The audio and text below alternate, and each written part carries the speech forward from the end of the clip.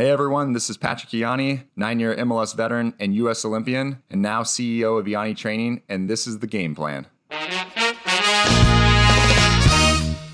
On the game plan, we're going to hear from plenty of great athletes from the Big Four U.S. sports, but I'm especially thrilled to speak to our next guest, Patrick Ianni, 9-year Major League Soccer veteran and member of the 2008 U.S. Men's Olympic Soccer team, now a published author and founder of Ianni Training. Patrick, thank you so much for joining us on the game plan. Jay and Tim, thank you for having me on the game plan. Yeah, absolutely. The pleasure is ours, of course. Tim and I can't wait to learn more about the amazing things that you're doing with Ianni Training and the culture around youth soccer. But for our listeners who maybe only went as far as youth soccer in their own playing careers and those that are less familiar with the journey of a pro soccer player, can you tell us a bit about your journey to the MLS? Yeah, so nowadays there's something called development academies, and that's sort of the highest level of youth soccer in America. When I was growing up, I played AYSO through about 10 years old, played on some kind of all-star teams at the end of each of those years, but for the most part was kind of recreational until about 10. Then started hitting my club or travel or competitive, so many words for it, but around 10, and did that to about 14 years old. And then once I was 14, I started to go through something called the ODP system in America. Soccer listeners will know, others won't, but it's Olympic Development Program. And that was the way to kind of get in closer and closer to the national team, the youth national team, that is. And that first year, I ended up making the youth national team. Kid from a small town.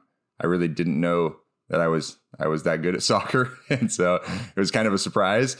But anyways, stay with that youth national team through the Olympic team, through my time at UCLA, and through the beginning years of my time with Major League Soccer. That's kind of my journey. Ended up playing 9 years actually in Major League Soccer. Was 3 in Houston, 5 in Seattle, and 1 in Chicago at the end. It was a good ride. That's kind of nowadays those development academies. That's the pathway to the higher level colleges and signing.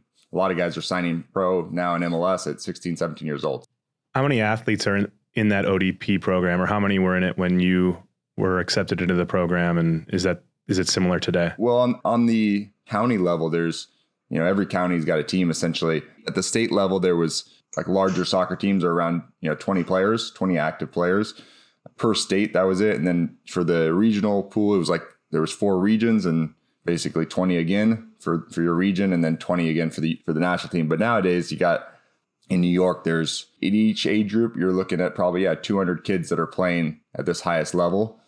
In Long Island alone, Long Island Junior Soccer League, who we've been working with Ianni Training, they have 55,000 kids playing soccer on the island. Yeah. And that includes rec and kind of travel ball, but does not include the academies. So hyper competitive. When did you realize you had the opportunity to go pro? Not actually until I was on the under 20 World Cup team. So it was March of 2005. I was still 19, and we went to Germany with that team to gel and to get some experience playing international games. And we came back and they said, hey, there's someone from Hamburg in Germany, team called Hamburg in Germany. I had no clue. All I knew was David Beckham and Manchester United at the time, right? So yeah, the viewership of soccer was a lot less in the United States in 2005. So I said, oh, Hamburg, cool. I don't know who that is, but they're like, well, they have a contract here for you for 3 years for $400,000. And I was like, back then I was like, sold. I was getting paid $1,000 for UCLA to pay my rent and some food, So I was like, right, yeah. Wow. Funny thing is I ended up thinking wow, well, this is the only team that's seen me. I might actually be pretty good at soccer. And so I was like, I'm going to roll the dice. I'm not going to sign this. I'm going to roll the dice going to the U20 World Cup. And I did. And there was no offers after it. And our team played really well. But and actually a guy for some viewers or maybe soccer viewers, a guy named Benny Fehlhaber that has had a really good career, played for the U.S. men's national team. He ended up playing the position that they wanted me to come play for him, and he ended up signing a pretty big deal, go play over there. So yeah. So how does that work with guys at your level when you're deciding between do you want to go international? Which league you're going to play for internationally? Or do you stay with the MLS? And now, obviously, with the MLS popularity growing, maybe that's a little bit of a tougher decision. But is it usually that, it sort of trickles down where some guys will go play in the UK and then Italy and then maybe then the MLS? Or how did it work when you were going through it? Yeah, I think it's fairly similar to when I was going through it in the sense that the money's bigger over there. MLS had offered me a contract just a few months prior to that Hamburg offer. They had offered me a contract for maybe 2 years guaranteed, maybe just 1 year compared to the 3 years in Hamburg. And it was I think it was $40,000 a year. And so money's gone up in MLS, but it's also gone up around the world. I ended up signing with MLS about 6 months after the World Cup. So beginning of 2006 it was 3 years and about 100,000 each year, 3 years guaranteed, 100,000. Yeah. What I think is the big determining factor is if you're sort of emotionally mature enough to take that leap without family into new culture. For me, there was no question. I remember crying on the way home from a Christmas holiday, trying to decide if I was going to take that first offer from MLS. And my mom's like, I think that might be your answer. The fact that it's just tearing you up. I'm like, yeah, I feel like I have to go kind of thing, but I really want to stay at UCLA. And so, yeah. Do you feel like now, 15 years later, your path would have been markedly different than it was at that transition time? Would there have been a higher likelihood now that you would have played overseas, or are you pretty confident you would have still ended up with the MLS? No, I think I would have definitely tested myself. Me personally, and the changes that have happened within me, I would have, I think, gone for it and taken a risk, knowing that from a financial standpoint, even alone, definitely worth taking the risk and understanding that I would have fallen on my feet at the end of the day, no matter what. You're going to get a greater challenge as a person and as a player going overseas right now. And I'm a big fan of Major League Soccer, and Major League Soccer is growing tremendously. And they just signed a new 5-year CBA. It's an awesome league and growing, but I think that it would have been a huge growing for me if I would have gone over there. Yeah. And so as you go through those 9 years in the MLS, you go through these awesome experiences playing at the Beijing Olympics. At what point during that journey do you start thinking about, hey, what comes next? I'm going to be playing at the pro level, at the highest level for only so long. When did you start thinking about what came after the game? Yeah. Well, for me, the combination of passion and excellence left me with really soccer. I started to become really interested in coaching about halfway through my career. So sometime in Seattle, first or second year, there was things that I wanted to see our team do differently. And I got really sort of kind of vocal within our group, within our team, in terms of style of play and different things that I felt kind of going rogue a little bit and try to create a bit of a mutiny in terms of how we played at that point in time. Okay. And I don't even know if the coaches, I think they knew that. They kind of caught on to it. And we're I started getting called into captain's meetings with the coaches based on that only. We're we gotta rein this guy in. But was there a specific time you acted out? Yeah. I'm thinking specifically about a preseason trip. Salt Lake at the time was a team that didn't have nearly the budget we had. The Seattle Sounders still are one of the biggest teams in the league and spend more than most. And Salt Lake was just a thorn in our side, every year, especially in kind of in playoffs around 2009, 10, 11. We did get the best of them at one point, but this was before we had gotten the best of them. And I just thought we just felt like we were on the defensive. And so I was starting to go around to every single teammate in preseason. We'd have our 2 days. And I'd go around to every teammate, or I was going around to every teammate, talking to him hey, if we all decide that we want to play this way, we can just play this way. And I knew the coach, as long as we were winning, we'd be all right. And it ended up being that we ended up trying, we ended up taking it on a bit. It was cool. So that's what made you realize that you wanted to get on the coaching side. Yeah. Yeah. I'm surprised I didn't get traded, though, to be honest. I think I was so cheap at the time that they were like, oh, you're a pretty good player for how much you're making. So anyways, yeah, but that's when I started to think about coaching a little bit. Nothing crazy. I started to do some volunteer coaching at Northwest University up in Kirkland, Washington. That was about the extent of what I thought about. And then I kind of, after that little stint of trying to create a mutiny, I decided I'll actually try to start and just focus on playing, focus on starting, I should say. And then I just kind of ran it through. And then when I got to the end of my career, I got to the end of my 8th year, and I started to seek therapy. there was quite a bit of anxiety that was always there, pretty intense anxiety and depression. And I had never realized it or put those terms on it. I remember being in this place in Alaska called the White Raven Center, an incredible therapeutic retreat center. And I was there, and after doing a few of their processes, I was in my bedroom with a friend of mine actually that was doing it with me, and I said, "Dude, I think I'm done playing." And I had one more year, like 150 grand on the table that was guaranteed, and I was like, "I think I'm just going to hand it back to MLS and walk." And he goes, "Wow, wait a second, dude." He's like, he's like 10 years older than me. He's like, "Dude, just go take your money and enjoy it." He's like, "You do more therapy if you want with some of the money, and just, whatever. And you can take the year to figure out what you want to do next." And so I was happy to just turn another way, but I was like, all right, I will. And then I got traded to Chicago before my last year. I got like my wife and I love Seattle, and it was like we were 3 days away from going back to preseason in Seattle. Coach called me and was like, "Hey, we traded you."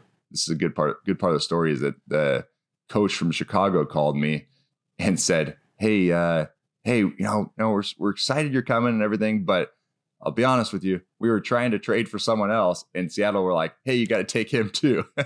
And if you take him, then we'll do a trade." Kind of a good story for people to know that that's sometimes the case, where you're not we're definitely not wanted, so to speak. And so anyways, went out to Chicago and pretty much knew it was my last year and thought, well, okay, what's next?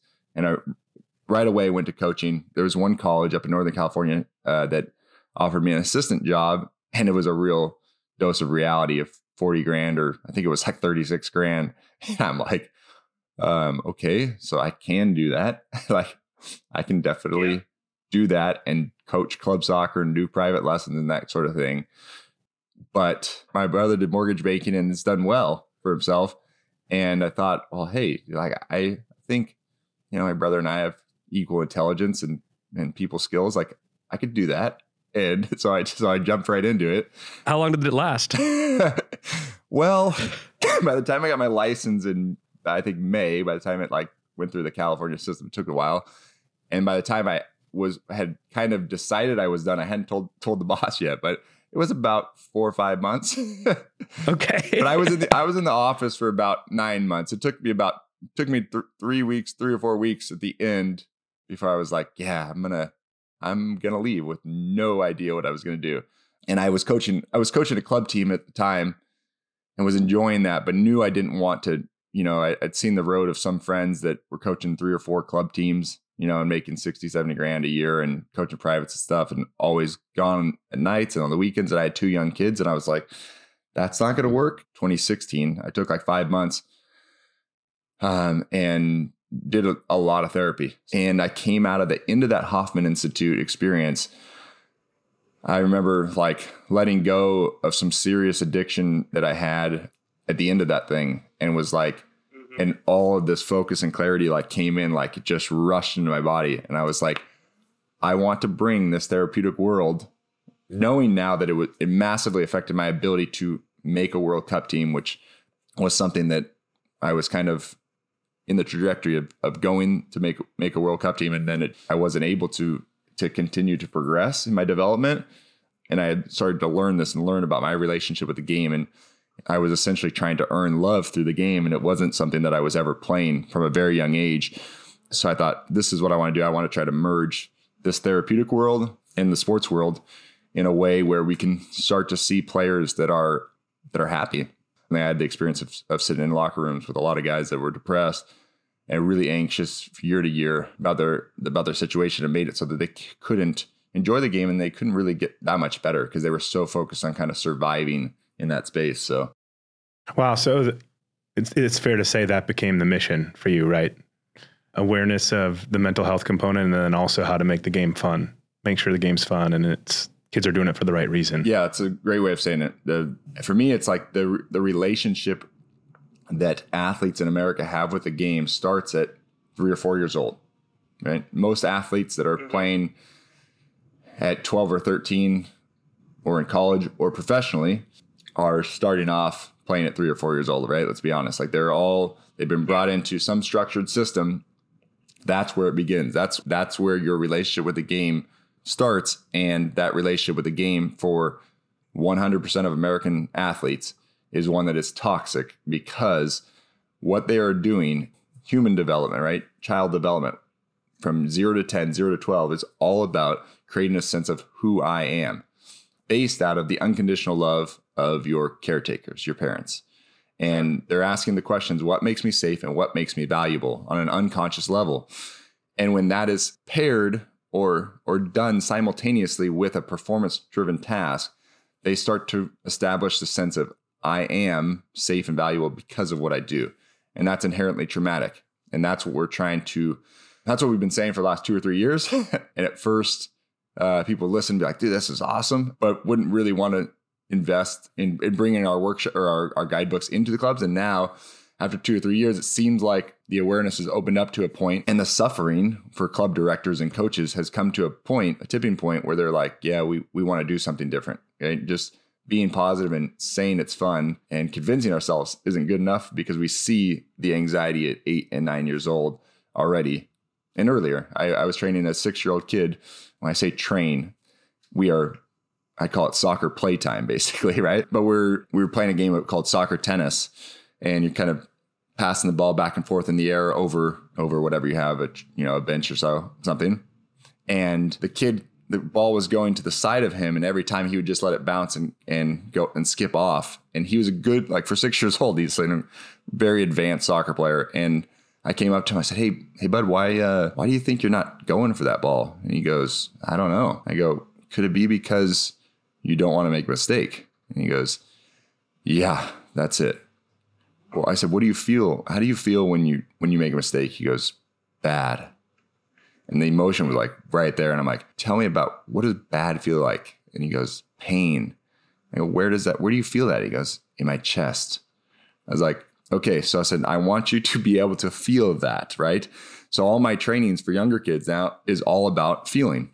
I challenge them based on their skill level, the purpose of triggering this emotion that's already sitting within them, so that they get to experience that. And then I, of course, let them play, and I go over to the parents and I say, okay, this is what's happening with your son or daughter at this age. And you could be helpful by, after they have a practice or a game, you come to them and ask them, you can ask them how they're feeling. Nothing about, did you have fun? Nothing about, how did you play? Nothing about, did you win? Just, how are you feeling? And that gives them the chance to bring the full breadth of their experience to the table in their families in a way that provides, they feel an unconditional love, right? I say this and it's like, oh, well, why don't we all do this? And the reason we don't do it, and why parents have a difficult time with this, is because they are trying to get unmet needs from their childhood met in this dynamic, in this relationship. And kids, and Tim, do you have kids? I know Jay doesn't yet. No, I'm nodding my head on everything you're saying. I have a 4-year-old and an almost 2-year-old, and my 4-year-old does some soccer and other sports. And it's this constant internal battle that I have where, we take him to this soccer practice, and occasionally he can be shy and he doesn't want to participate. And then the competitiveness in me, I feel, comes out. I'm like, oh, why isn't he playing? Like, he needs to get involved. But then I actually, have a very similar perspective to you, or I try to, but I try to catch myself, because I think back to my childhood too, and don't necessarily want to project things onto my kids. So I totally hear everything you're saying. And we definitely want to get into the specifics of Ianni training and drill down there. But one other thing on this I want to ask you is, I feel like soccer in the US has always been kind of the most institutionalized, or I should say, has had the club and assessment model the longest, maybe than any other sport, where you're pretty quickly filtered out of either you're going to elevate and be part of club soccer or you're not. Like in my childhood, it was like, you're going to do travel tournaments on the weekends or you're not. And now almost every sport is like that. But I think soccer was ahead in that, and it created a lot of burnout. And the question I have for you is if that's also has been an influence on like the state of US soccer.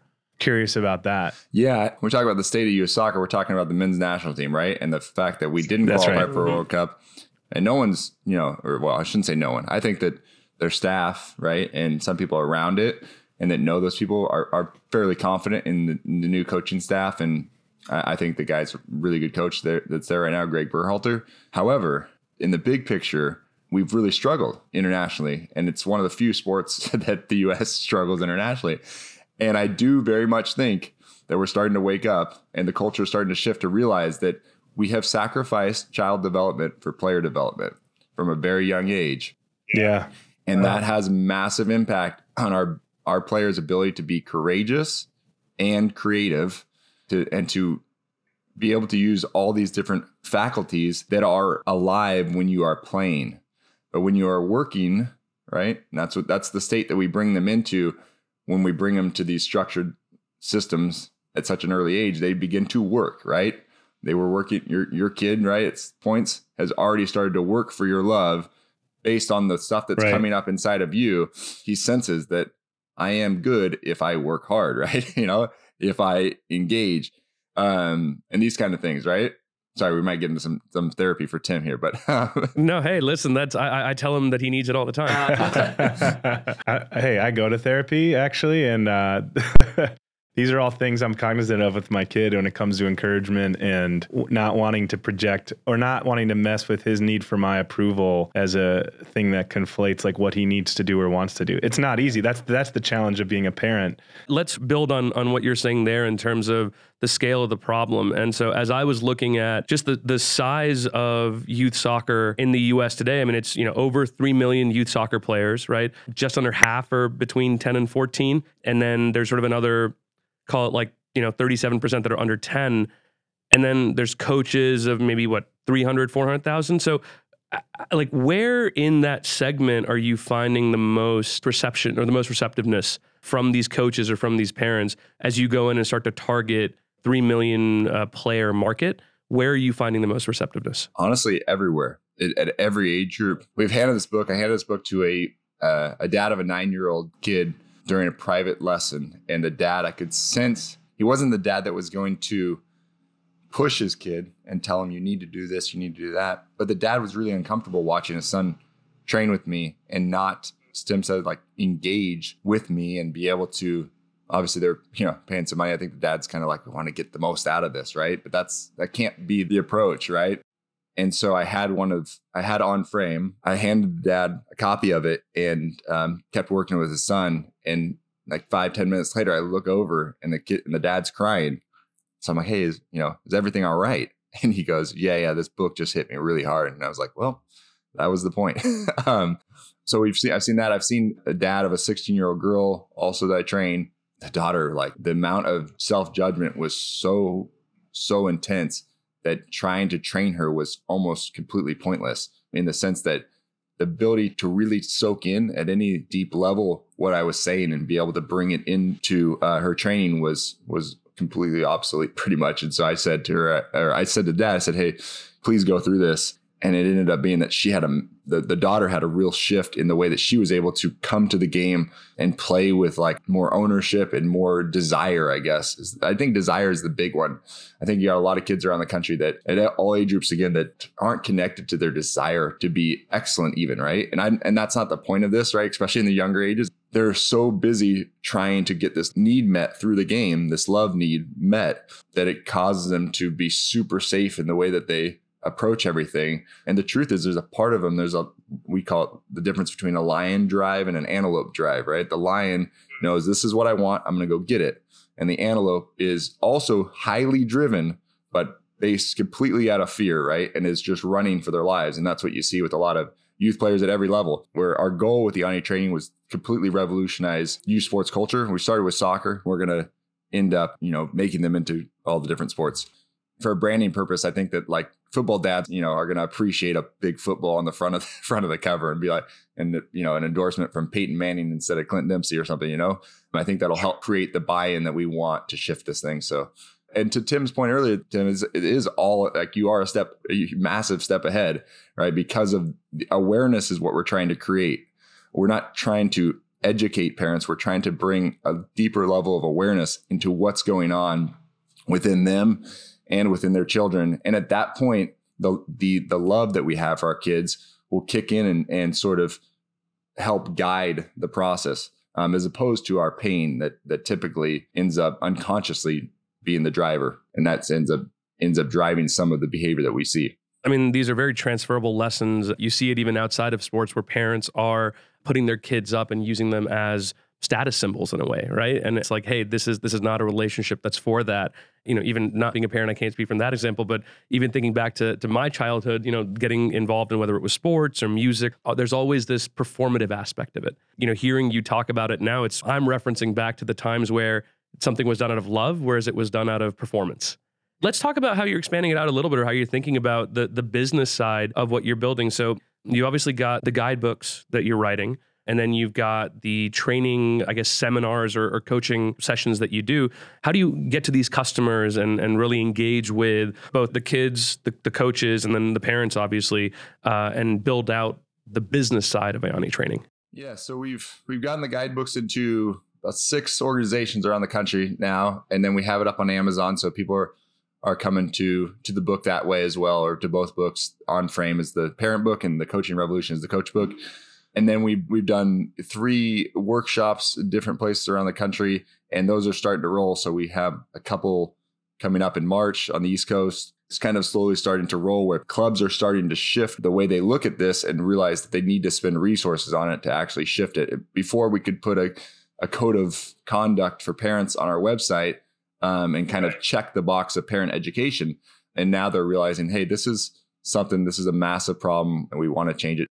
Quite honestly, we've been trying to get in front of audiences around the country at different conventions, right? And just try to impress them with with our findings, right? And hope that it resonates on a deeper level, because it's ultimately going to come from a place within them that understands and sees that there is an issue and that we want to fix it, right? Now we're talking about targeting and finding the people out there that maybe it's 5 to 10% right now that are ready to act on changing culture and spending resources on this. So it's been an interesting kind of journey in that, trying to find these people. But we've tried to take a very kind of spirit-led approach to this, in the sense that, hey, this is going to happen when it's meant to happen. And so we just have kept talking, kind of like Old Testament prophets, and saying, hey, there's damage being done. And we really, really want to shift culture. And that is getting these into clubs, you know, can be quick. It's been quick for some, but for quite a few, there's been resistance within us, because we believe that there is an addiction to mediocrity around this subject, where we just can kind of keep seeing it and see the damage being done. And we're like, yeah, okay. but we don't connect it. Like, if we do not do anything, you know, if we don't bring parents an experience of greater depth, it's going to remain the same, right? And we'll just keep talking back and forth, and we'll talk about the crazy soccer parent, right? As if they're the problem. In reality, it's a cultural issue. It's across the board. It's very pervasive. So we're trying to very much get into clubs and shift club cultures, and then see the snowball effect of that. And we're very much focused on the few clubs that are coming to us, and there's more now. We're just focused on each of those clubs, and because it's just more or less me kind of taking some of these business inquiries, and my business partner spending his energies when he goes and talks and flying around and talking to different people at different conventions. That's sort of where we're at right now. Yeah, let's click in a little bit on that idea of the addiction to mediocrity. That's a really interesting framework for entrenched cultures. Whether you're selling software, you're selling this service, this training service, entrenched cultures become a really hard thing to break, right? Who is this more of an incentive for to change? Is it the coaches that are really most excited about that culture changing because they don't have parents breathing down their neck? Is it other parents that are going to look at, you know, that one angry dad on the sideline and be like, hey, here's a copy of On Frame, like, go read it, you're going to need this? Or is it even the kids that need to turn around and speak to their parents and say, you know, coach has said there's this training session happening, we should be part of it? So where does the wedge come into that culture? And then where are the incentives for people not to change? Yeah, that's a great question. I think that part of it is a peer pressure, right? I think that there's a peer pressure in the parenting sphere, right? Tim and I know this, that like, you don't want to be the asshole that doesn't want to learn about parenting, right? Doesn't want to become a quote unquote better parent. And so I think that's a huge piece of it. And I think that that's starting to help us a bit. And then I think that you have clubs that, when we're speaking to clubs now, it's not talking about whether On Frame works or not. On Frame is incredibly powerful, incredibly impactful. And we have probably 100 parent testimonials now not to mention others have gone through it. Obviously, we've about 100 parent testimonials, and they are powerful, really powerful. It's now talking to clubs about, hey, like, we know that the awareness of around mental and emotional health and spiritual health, right? We like to bring in all three of those aspects because I think we do a disservice just talking about mental health. And this is the direction that this thing is going, and we all see it, right? And now it's just, when can we surrender into the flow of where we are in 2020 and going forward, where this is going to become more and more a thing. And so we kind of tell clubs, hey, do you want to be the first club or one of the first clubs that does this? Or do you want to jump on the bandwagon in, 5-10 years after everyone's doing it? And the truth is the clubs that do it on the front end, their cultures are going to be a heck of a lot healthier. And it's going to draw more and more people to that culture, as the other ones we're starting to see all the damage. And there's just, we're starting to see this. And as parents wake up to, hey, this is quite damaging to our kids' identity development and their ability to then, when they're, 14, 16, 18, they should be able to ask the question around those ages, what do I want to do with my life, right? Have an idea. Well, of course, in our culture, everyone's like, I didn't know what I want to do until I was 30, right?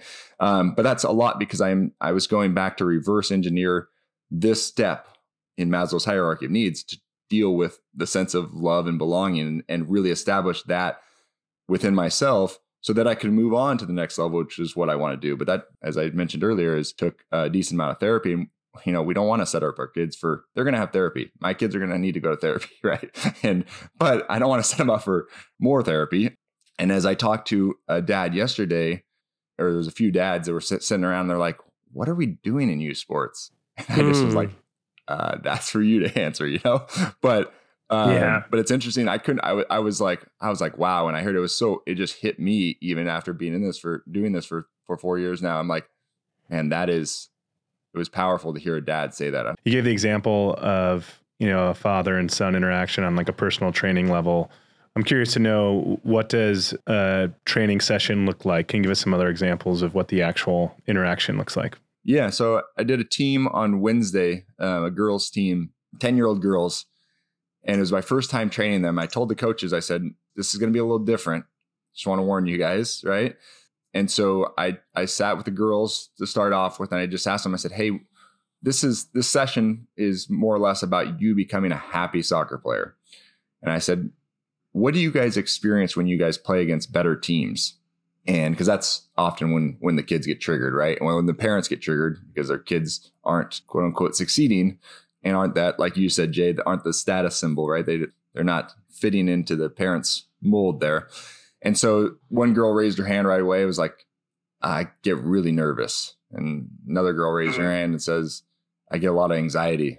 Another girl raised her hand and said, I get really scared. And I was like, wow, this is awesome engagement right off the bat with this group. I said, okay. I said, how do you know that you feel scared, anxious, nervous? And they're like, well, you just know. And I'm like, well, how? Like if I came up to you, right, in very American thing to say, well, how are you doing? And everyone says, good, right? And so I said, how do we know when we feel good? And they started to get it. They're like, oh yeah, when I feel nervous, I feel it here in my chest. Another girl, I was like, anyone else feel it somewhere else? They're like, yeah, I feel it in my stomach. I'm like, okay, good. I said, so today we are going to play 1v1. We are going to, you'll stand in a line. There's 8 girls here, 4 on the defensive side, 4, and one at a time on each side. You'll come out and you'll just play 1 versus 1. And I want you to check in before, go at it. So you can check in. There's anxiety already present in their bodies. They're triggered before they even step onto the field, right? Or begin any movement toward each other. Then they play and one wins, so to speak, one loses, right? And the one that loses, all this depression comes into their body, and it pushes down on their body in a way that keeps them from being able to freely move the next time, typically. And so after each run, so to speak, I would have them, I created a little circle with cones that was about 10 yards away from the grid, that they would jog there first, close their eyes, and just feel their bodies.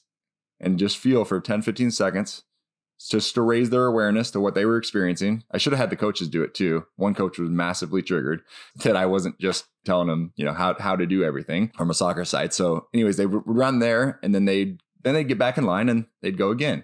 One particular girl, after about 5 minutes, went to beat someone. The girl kind of cut her off. It's good defensive play. She jogged right over to the back of the line. Forgot about my feeling circle, right, that I had set up. But she came to the back of the line and was just, I could see it, like the tears were starting to come. I walked over. I said, "Hey, you crying?" She's like, "Yeah." I said, "Okay, come over here with me." And we sat away from the group. Just the coaches kind of kept them going, playing 1v1, and just sat with her and just told her, I said, "This is something that's been there for a while. And this is a younger party that's really scared and seeking safety and seeking a sense of love through your performance here." And yeah, so I just sat there with her and gave her some time and just kept bringing her attention back into her body where that actually was, and giving her the freedom. I said, "This is what this training's about." I said, "This stuff has to come out. And then once this stuff comes out, then we can go back to the game, and then we don't have all this weight we're carrying towards it. It's just something that we can play." And so that's essentially what I'm working with at every level. And it's the same. That's powerful. It's the same with college players too. Yeah. Yeah. Same with college and professional players too, that you're doing the exact same thing as you're showing them that they're seeking safety. And we show that by showing what their body is experiencing. Is it harder when it's older, or do you find that the older ones are more receptive and the younger ones maybe don't even know that they're feeling this, or is it the other way around? It's kind of a mixed bag. I think that people, when we think of it, our experience here as a soul, I think sometimes souls are just ready to start to tap into this Pandora's box, and some need to suffer a little bit more, right? I mean, I know for me, I mean, my experience now looking back on my days at UCLA and these youth national teams and playing in Major League Soccer was really quite miserable, now relatively speaking. At the time I was like, my answers to everyone would be, yeah, the Olympics were good. They were amazing. Right. And I had to only speak from that standpoint, but the truth is they were really miserable. So I wasn't ready to change at that point. And so I think that some people are ready to change and some people are not. And that's just how it is. And I think that the suffering that those people are in that aren't changing is going to be the thing that eventually kind of wakes them up. I think that was the case for me. And I think that you get 10-year-olds that are ready to open up and to shift their relationship with their world. It's not just sports, it's with their entire world. And at 10 years old, and you get some professionals that are saying, "Nope, I'm good. I can manage it with the drugs that I have around me, right? My phone, whatever it is, alcohol, whatever, drama. Drama is a big one, right? That we forget. We manage our pain through creating problems and, creating busyness in our lives so many ways. So yeah. This is amazing, Pat. I think we should, wrap up. And I wish we could talk all day. This is awesome. Yeah, that's why I'm not asking anything else, because I just want to keep going, but I think we need to wrap. So I guess where we can build off of that is thinking back on, you face adversity as part of every athlete's journey. You're facing new challenges now as an entrepreneur, as a business owner. What are the things that you come back to and hold on to when you're facing these challenges? And how do you motivate yourself to keep going? So I grew up in a very fundamental kind of Christian world. And I knew, I was taught at a very young age, and not just through that space, but just through our American culture, like a good life comes through addition, the addition of things. Another way of saying it is that heaven is a process of addition.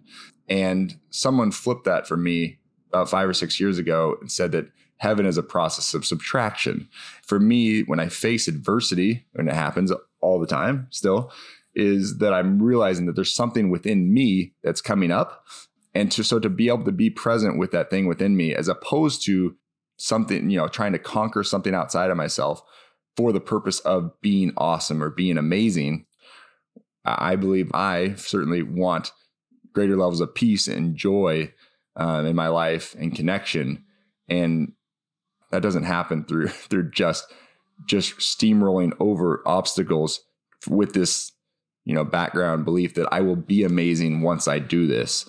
But rather, so when it's dealing with adversity, it's very much an internal process of acknowledging what's happening and gaining a greater awareness, which I think has given me a greater deal of freedom. You provided a ton of amazing advice and perspective. We really appreciate it. I think one parting thought we'd love to end on is any advice you have specifically to professional athletes out there as they think about the transition from their playing career into what's next. Based on your journey, what kind of support or parting word would you give them? I would say to observe the stories that are circling on a regular basis. And that takes typically a short kind of meditation discipline to observe the stories that are going through your head. So for some, right, when I was leaving the game, it was very much of, how am I going to pay for this? How am I going to pay for my kids and my wife and all this kind of stuff? And that was just constant. And I had to face that in a way where I stopped doing anything for a little bit, right? And I focused completely on the trauma that was creating those stories. So the trauma in the body, if we can deal with that stuff and remove that stuff, the mind gets a lot quieter, even to the point where you start to not hear that stuff at all anymore. And so I would say to observe the stories, but then lead yourself into your body and realize that we do hold trauma in our bodies. And if we don't deal with that, it's going to unconsciously, like Carl Jung said, famous psychologist said, 70% of what we do is driven by our unconscious. And so if we can work through that world and gain greater awareness of what, and a curiosity as to why we do the things we do, why do we spend so much time trying to find a job after our playing careers, right? As opposed to start to get a sense of a deep sense of peace that will allow for, through gaining peace and clarity, your sort of passions will emerge, and desire for the service you want to do in the world will emerge out of that. And that's a huge piece of it. And I think we got a lot of professional athletes coming out that are sort of skipping that step and going straight into jobs. And there's nothing wrong with it. But I think that from my conversations with quite a few of them, you sense that they want to be passionate about something again, but also have peace. A lot of them were passionate about their sport, but we're addicted to a number of things. They want deep peace and a sense of passion and service to their communities. Awesome. Great. Thanks, Pat. I think that's a great way to end it. We appreciate you coming on the Game Plan. Thank you for having me on the Game Plan, guys. Hey, everyone. This is Jay Kapoor. Thank you so much for listening to this episode of The Game Plan. So at the end of every episode, Tim and I do what we call our weekly partner meeting. This is an opportunity for us to discuss the company that you just heard about, share some of our key takeaways, and offer some perspective on the challenges that we see this company face. We hope this is a look into the thought process of two early-stage VC investors, and we hope you enjoy. Thank you so much for listening. All right, Tim, welcome back to another edition of our partner meeting after our episode with Patrick Ianni. I really enjoyed that one, but I want to get your take, especially from the parents' perspective. What did you think about our chat with Patrick? Yeah, look, I really enjoyed the conversation with Patrick. I appreciated how open and just real he was. My parents' perspective, my kids are still very young, but I already see exactly some of the things he's talking about. So it was really encouraging to me to see that he's working with kids as young as 3 and 4. And I think for those of us who have played sports at any point in our life or had other things that we were focused on, academics, music, whatever it may be, we could probably pull from our own childhood too some of the things he was talking about and think about, okay, how did that need to perform, affect how I approach certain things or, what I cared about. And so that was the biggest thing for sure. And I think it ties in with what we see in the youth sports market broadly. This is now reportedly, over $17 billion industry. Wow. And I've seen literally hundreds of companies focus on the opportunity with youth sports and how to monetize that and tap into this rapidly growing industry. And it's becoming professionalized. But we can't forget that it's about the kids. And so it's just really now coming into light how much kids are affected by this, both certainly actually physically with a lot of the overuse problems that we're seeing, but also emotionally. And sports, it should be about fun and play. And it should be about teamwork and learning how to work with other people. And yes, it should be about competition, and striving for excellence. But there needs to be a balance there. And so to see Patrick come in, take his learnings and try to implement them. And he just has so much credibility as a pro athlete, but to also be able to kind of check himself and say, look, just because I was brought up a certain way doesn't mean that that's the ultimate way to get somewhere. There's other ways to do this. Let's build the complete person. So look, the conversation really hit me and I enjoyed it. And I actually already followed up with Patrick because we're going to talk more about it. Yeah, no, and building off of what you said there about the hundreds of companies that you've seen trying to tap into this market, one of the things that really stood out to me and a challenge that I think he recognizes is this is a problem that he sees. This is a problem that he recognizes. I think people that are thoughtful like yourself also understand that the relationship that the coach, the parent, and the youth athlete has, is a tenuous one, especially at an important, pivotal age in this young person's life. But when you're building a product around it for people that maybe don't necessarily realize this is a problem, we see this all the time. We see companies that come out here and they are trying to sell a product before they've really gone out and validated. I think one of the great things that Patrick has done is that he has validated, not just from his own experience, but also from conversations that he's had with coaches, with parents, and even some of the kids that he's talked to, right? You've heard his stories. So I think that validation for me gives me some real comfort in the fact that he's sort of heading down that right direction. But yeah, it is tough when you are trying to sell something to somebody that maybe doesn't realize that they have a problem, right? Recognizing that they have the problem is sort of that first step of the sales process. And then the second thing that really stuck out to me, and it's something that I grapple with as well, is when you're at a moment of transition in your life, really getting right with yourself, right? And this is not just a pro athlete. Obviously, he's played at the highest level. He's an Olympian. We might not have that experience, but we've been through moments of transition in our lives. We've been through sort of tough positions where we're leaving jobs or something happening in family. Taking that time to really introspect and say, what do I want? What do I want to be? What do I want to put out there? That's an important practice. And I don't think we do that enough. I know mindfulness is starting to become like a real thing in the zeitgeist, but really, especially at those times of transition, the fact that he took that time for himself, seems like he is a much happier and more fulfilled person now in the business that he's pursuing. And so I love that. I love that story. It was really great to hear it. Yeah, and I'm a huge believer in mental health awareness. And so I really appreciated the fact that he was willing to share as openly as he did. I also do appreciate whoever his friend was that was with him that told him, hey, maybe you should take the salary for one more year and then we can always come back. So, it's important to get ourselves right, get our mind right, but also be practical about the situation that we're in. Part of that introspection is realizing what's in the bank account, right? So I'm glad that he did that too. Hey, listen, Tim, this was a great episode. Had a lot of fun with you. Had a lot of fun with Patrick, and thank you for joining me on this edition of the Partner Meeting. Thanks, Jay. All right, and that's it for this week's episode of The Game Plan with Jay Kapoor and Tim Cott. As always, thanks so much for listening. We really enjoyed getting deep with Patrick Ianni, and we want to thank Chidozie Iwabuchi for making the intro. Special thanks to Spotify for hosting us at their audio lab. Hey, we'd love to hear from you.